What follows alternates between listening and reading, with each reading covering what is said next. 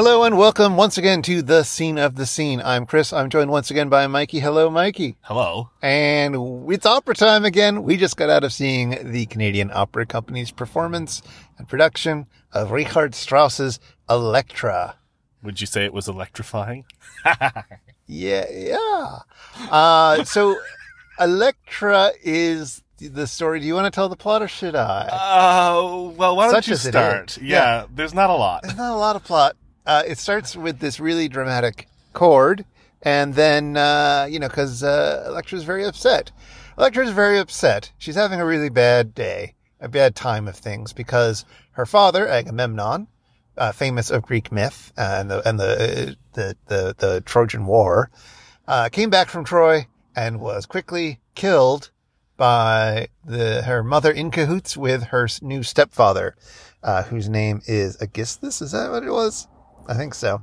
And her mother, Clytemnestra. So they have plotted to kill her father, and she is being outcast, and it's just bad news. He's dead at the start of this opera. He's dead. This is all stuff that's happened in the past. It starts with a bunch of maids complaining about how Elektra's being really touchy ever since she just her dad can't get over it. She's just being mean. She's hissing. She's terrible. Like an angry cat. So bad. Her sister comes in at some point and then says, Elektra, come on, be reasonable. If we're really nice, we can leave. I want to have babies. I want to have babies so bad. I mean, her sister's having the healthier attitude towards, grief. Her sister's having a different, we can talk about that, but her sister's having a very different attitude towards all of this, and she just wants to have babies. Well, she's being pragmatic.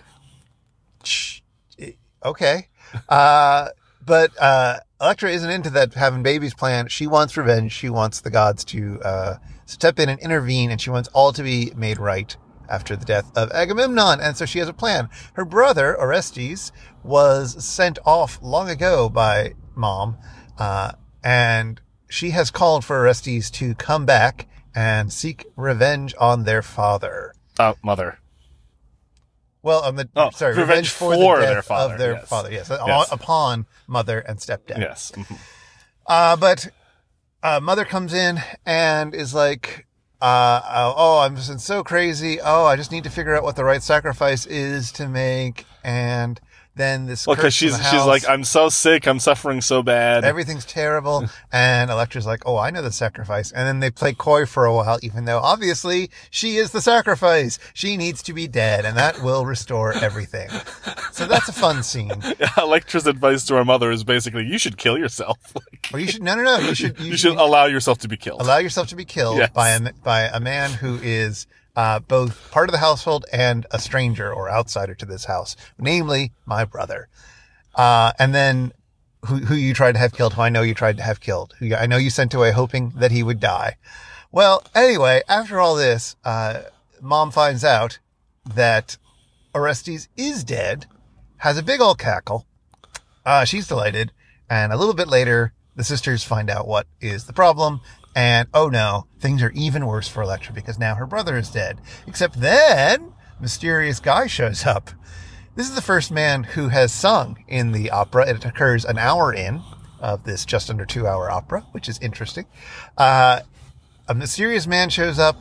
Actually, he's not the one who's the first man to sing. There's another one who shows up first, but it doesn't matter. They only have like a few seconds. Mm-hmm. This guy shows up and is like, I have news about your brother being dead. I saw it with my own eyes. He was such a great man. And she was like, you're nothing compared with him. He's so much nobler than you. And then he's like, who even are you? Where is everyone? And she's like, I am named Elektra. And he's like, oh my word, my own sister didn't recognize me, which is pretty rich considering that he didn't recognize her. But apparently she's been having bad times and is sunken and meager and on death's door, even though being played by a soprano who is singing with tremendous amounts of energy and vitality and has been doing so for an hour and obviously isn't that emaciated looking.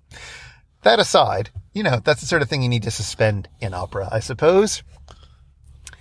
Anyway, brother reveals himself and they're like, great, the plan, we can do it. And they get all excited and I forgot about the part where Elektra was trying to get her sister to help her murder the couple. Yes, she was when no, they I want to have babies instead. when they think that their brother is dead, and Elektra's like, well, fine, we'll have to do it ourselves. And she tries to enlist her sister's help, and the sister's like, we should adapt to the situation as it is. For an opera in which only 3 things happen, it's amazing to have forgotten one of them. So they go down. Sorry, they don't go down. Only Orestes goes down, and his hunting buddy, and they kill Mom. There's some great offstage screams. Really good. Really good screaming. Pardon. Yeah, that's some really good cello or bass work or something. It's really nice, really dramatic moment. But the problem, she forgot to send the axe. The axe was kind of key. The axe that had killed her father was supposed to take its vengeance out, and that was how the gods would be appeased and stop the terrors that were troubling the Agamemnon clan. Anyway, she's plumb forgot it. You know how you forget things sometimes. So she forgets it, and then she's like, oh, damn. This ruins everything. This isn't going to work out as well as I'd hoped. And sure enough, it doesn't. Mom is dead.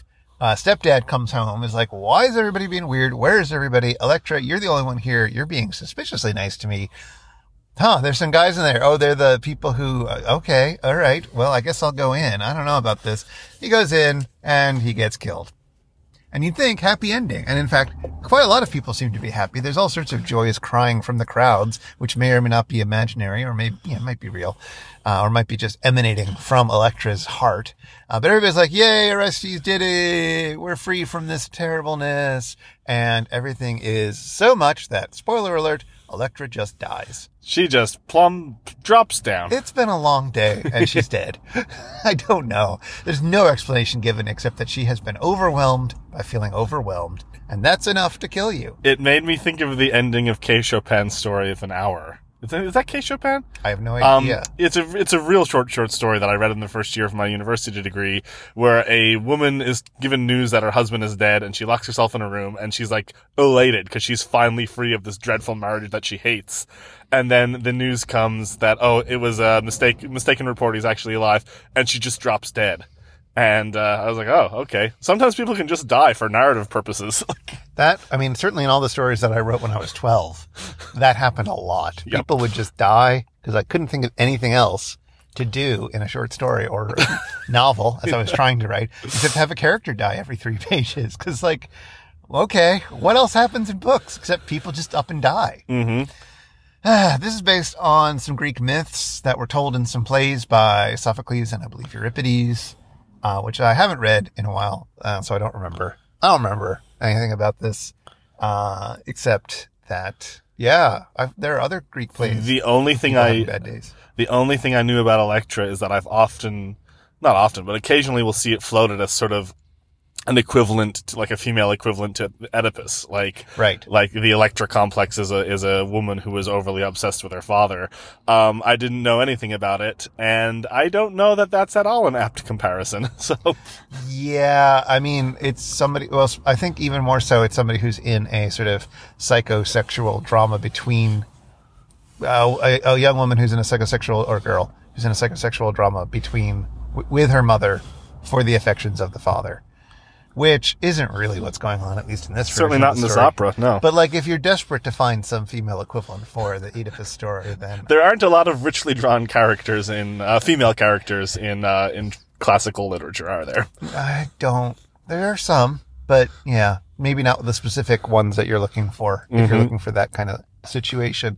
What did you think about this opera, Michael? I was drifting in and out for the first half. Literally, my eyes closed, my chin nodding down, which does not sound like a strong point to start with.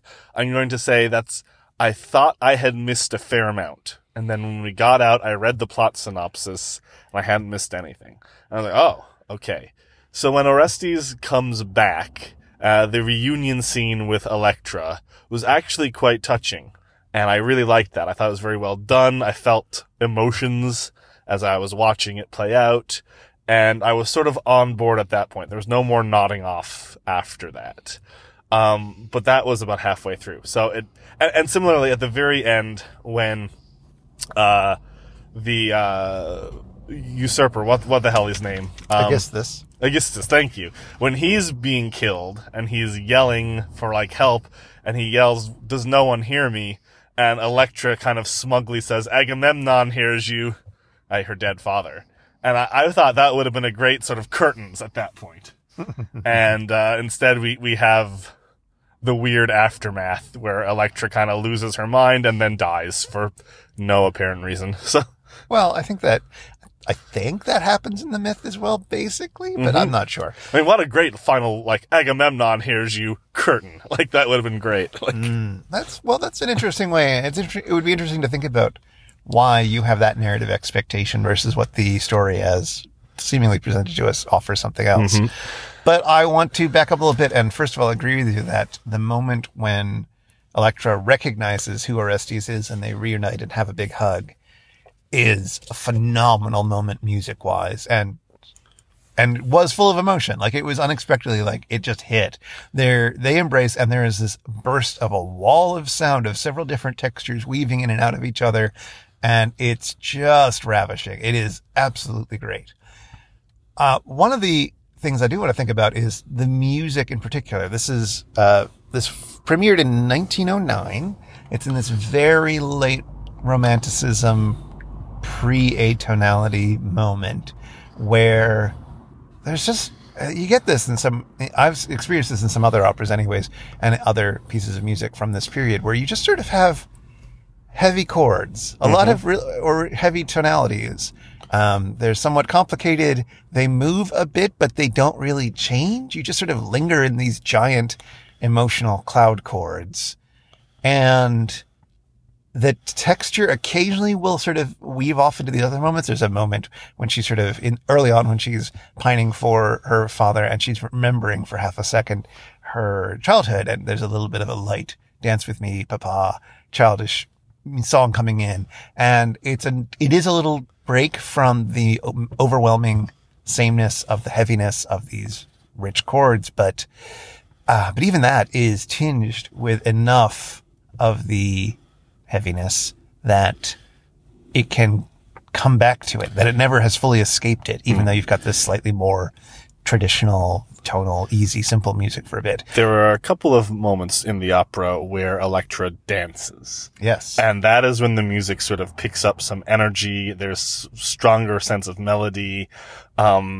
Those were the moments when the music the fog cleared and I got a better sense of the music. And that might be to do with my tastes, which do not run towards that sort of early 20th century cloud of sound. But yeah. Yeah, I'm also not, generally speaking, like, I enjoy those textures, but I don't necessarily enjoy just sitting in them and dwelling in them for an hour like you did at the first half of this. It just doesn't do anything for me. I don't know. I mean, it's really well done. It's really beautiful at any moment, but I too was drifting in and out, both because nothing was happening for the first hour except long conversations about emotional states that didn't actually seem all that nuanced, even though they were fraught, even though they were high stakes.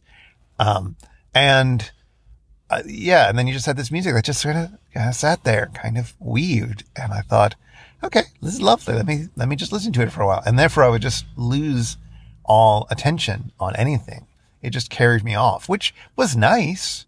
I don't want to fully I don't want to sound too much like I'm complaining about it. It was nice, but I don't know. It made me appreciate operas that are broken down into, even if they're very long sometimes, pieces that are individual, that come to a stop and that encourage and allow more diversity of sounds. You pointed out as they were doing the curtain call, what a tour de force performance for the person performing Elektra this is. I think that deserves being pointed out. Absolutely. Elektra was performed by Christine Gerke? I'm going to say Gerke. She's basically on stage the entire time.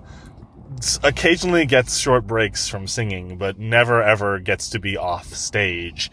And her acting was very good, which is not always something you get in operas. Like, the way she moved her body, she really did a good job conveying a sort of distressed, emotional, psychological state. I liked her performance quite a bit, and it was a long one that didn't give her any periods to rest. Yeah, I was maybe a little less happy with her acting. I don't know. Actually, I didn't think it was particularly her fault. I thought whoever was devising the movement didn't, for the most part, come up with things that were, I don't know, interesting enough for my needs. She didn't have any, I don't have a problem with how she was enacting them, I guess. But when she was stalking around the stage with the axe taking imaginary swings, that was great. That was good. That was a good part. There were definitely some good parts. And yeah, just phenomenal, like singing at the top of her lungs for 2 hours. I mean, getting a few breaks now and again. But in terms of the acting, I actually thought the mother, Clytemnestra, did the best acting job of all of them. She had a really nice, chewy role. Like it wasn't, she was just there for one segment of it, but her sort of, I'm crazy, I need to figure this out, I'm willfully ignoring you, I'm a bit evil, I'm a bit sweet. Like she was able, I don't know, it's a good diva kind of role, I guess. And I enjoyed how she pulled that off. Obviously all the musicians were very good. all the singing and playing was very good. This opera also being a sort of early 1900s, late romantic, I'm probably using the wrong terminology here, opera, post-Wagnerian opera, let's say, seemed to have a massive orchestra that was very, very loud and made it very difficult for the singers to sing over it. Yeah. And sometimes I wonder if we have poor seats for that sort of thing. Mm-hmm. We go for the cheap seats. We're in the topmost ring. The orchestra pit feels like it's pushing, its aim directly at us. Like we have a really good view of the orchestra, and I feel like we get more of the orchestra in the mix sometimes because we're so high up. I don't know if that's actually true. It's been a while since I've sat somewhere else in an opera house, but I wonder whether that's doing us no favors in terms of how easy or difficult it is to hear the singers trying to pierce through this. It didn't seem written to be favorable to that, which meant that, yeah, Elektra had to sing really loud, really high notes a lot of the time.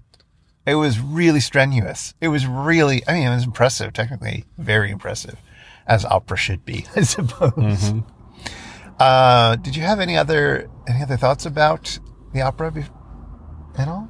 Not really. I gotta say this one, other than a few really nice moments musically and a couple of nice emotional moments in the back half, it kind of passed me by.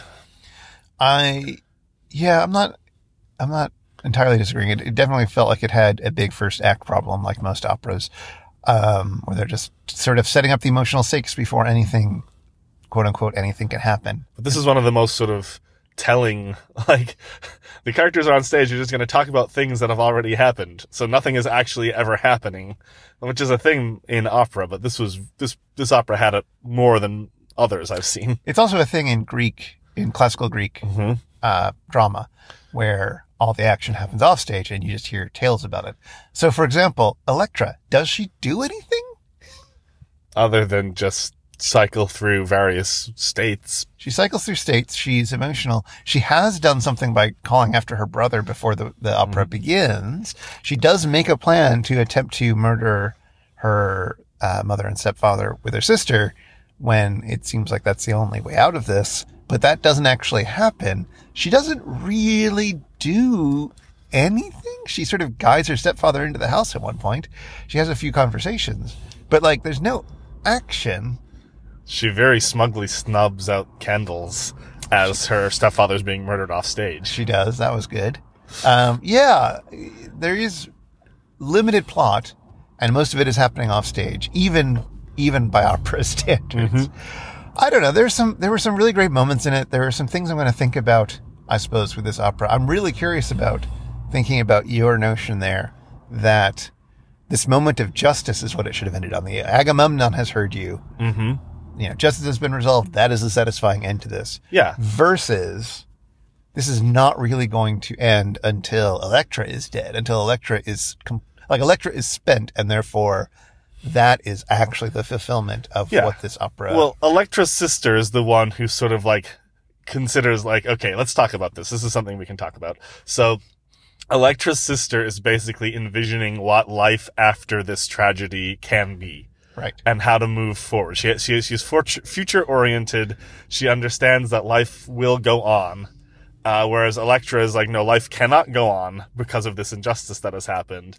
So like, even when justice is served, like, there's no life for Elektra there. Like, what was she gonna do? Like, her father is still dead, and she has no dreams or visions about a future that she would want for herself beyond achieving that revenge. So, like, it is kind of fitting that she died because, well, her plot arc is done. Yeah. All of her life's goals have been achieved because she has received the vengeance. Mm-hmm. She has finished. The vengeance is done. That is the sole purpose of her being. She has a duty to her family and the gods. That duty has been fulfilled. She doesn't need to be alive anymore. Yeah. And like I say, like, her sister is the one, like, pardon me, looking at it right now as, like, you know, a man in his 30s.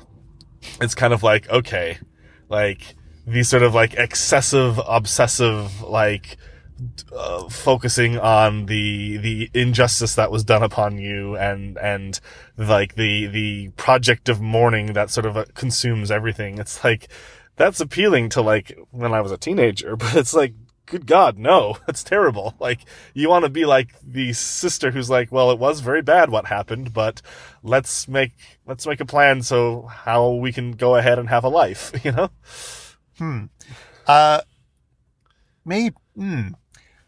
One of the things I just sort of realized as you were saying that was that Elektra dies happy, which is unexpected, to say the least, at this point. Elektra dies in a fit of mania. In a fit of mania, yeah, in a fit of mania, but she's satisfied. She's done the thing. She's achieved what has been her all-consuming goal. She's achieved das Ding.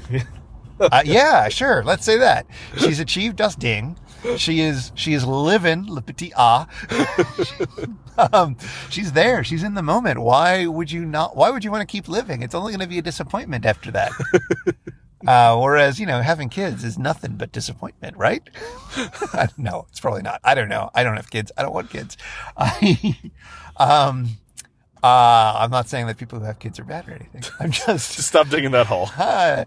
Well, but this is sort of what you're arguing, because that is one side of what future, like, looking to the future the way that let's put it that way. She's tied to that form of looking to the future in terms of having babies and having more people and continuing a family line, even if it's not as a noble person. Yeah, but I mean, I think you're overplaying the have babies thing. Like, she wants freedom as well. She wants to get out of that house. Like, she doesn't want freedom. She very specifically wants to be tied to her babies. She has a really long. So if I'm making a lot about the babies, it's because she sings about it for 15 minutes, and it's very specifically, I want to go out. I'm going to marry a poor person and have babies and have them be dependent upon my body. That is what I'm looking for. I'm envious of the women who go to the well and can't even lift up the thing and are bearing child, and then their burden is lifted, they have a baby, and the milk of life flows through them, and their children are attached to them, and that's what I want. And I'm not saying that she shouldn't want that. I'm saying that is a different option. Yeah, she has the life drive. Elektra has the death drive. yes. And we know that Elektra gets it in the end. Everybody she wants dead is dead, and she gets to die too. And then done. Wonderful. Great. Okay. I mean, that's a philosophical difference of opinion in terms of which one you think is preferable. I'm going to come down on Camp Life Drive, so. I'm not sure I have a preference, but I certainly see the legitimacy of Elektra's proposition. I don't know that she needed to die in the end. I don't know, but I also don't know what would come next. I mean, that's sort of part of the appeal of ending it when you wanted it to end, is that you get the sense that justice is done, and now everybody can decide what to do next, and you don't have to be troubled with the fact that there's nothing following the successful campaign. Yep. There's just nothing. Anyway. Shall we wrap it up? I suppose so. The set was kind of. What did you think of the set? The sets are always nice. I don't know. It was all right. The Shining House blinded me, but yeah, there's a house on the stage, and it opened. Normally had its doors closed. Sometimes its doors were open, and it had some sort of mirrored light in the background that I think probably looked really cool on the lower levels. It was absolutely like a sun in a mirror blinding on the upper levels. Yeah. I had to hold my program over it so that I could continue to read the surtitles. Otherwise, the stage, yeah, that was really annoying. Otherwise, the stage was sort of German expressionist kind of styling with these interesting angles and like abstract painting on the wall. It had the illusion of that it was on a tilt, which was fun. Yeah, well, it might have been on a tilt even. I don't know, but and there was sort of like fake Rothko wall or ersatz Rothko wall. I don't know. It was very moody. It was very gray. It was very dark. I guess that's all appropriate, but it also really didn't give you any sense of where you actually were. The house structure was sort of too tiny to be a house. Well, I mean, it had stairs going under it. Yeah, that's stairs going under it. But in terms of like, what even is this except it's a hobbit hole? Yeah, like it's just a way to another part of the. But like all of this is supposed to be taking place on the grounds of a house. It's a psychological allegory. Well, that's sort of what I wanted to say. So it was also really interesting that this was an opera in which only women performed for the first half of it. Sort of a reverse Siegfried, I guess. Yeah, and even when men show up, they don't do a lot of singing. They're there's on stage not a lot, no. And I thought the only other comparable opera in terms of female-driven that we've seen was Erwartung, which only has one singer. It's very short. It's 45 minutes, I think, 45 minutes to an hour. It is also a woman who is psychologically distressed. We saw it a few years ago here at the Canadian Opera Company. It is much more atonal. It's Schoenberg, and it is much more compressed, but also by having a woman on the edge where you don't even get an explanation as to what the problem is. That opera I thought was really remarkable, and perhaps it was partially the staging of it that time, but it felt like a much more compressed version of this opera, and in many ways more successful because of it, because it really just honed in on the things that it was most interested in and could get away with not having any plot and only having a woman exploring her drama and the various facets of it in a way that they didn't add up to each other. So, yeah. Cool. I thought that was an interesting echo. At any rate, that's been us. So thank you, Michael, for joining me at the opera. My pleasure. We have another opera show coming up real soon. Mm-hmm. More on that in a bit. Meanwhile, thank you, and thank you for talking with me again. And we are on Twitter now, by the way. You can't end it, can you? There's no need to end it. This can go on. We can talk for another 5, 10, 15 minutes. I think it's time for us to go. We're on Twitter. Scene of the Scene. Is it? Is it? I don't know. Now I've forgotten. If you go to Megaphonic's Twitter, Megaphonic FM, you'll find it. It'll be retweeting everything. It is at Scene of the Scene. There you go. No, the at the beginning. Just Scene of the Scene. All right, we're off. Talk to you later. Bye-bye. The Scene of the Scene is brought to you by Megaphonic FM. Visit megaphonic.fm/scene for show notes on this episode and to find out about all our fancy little shows.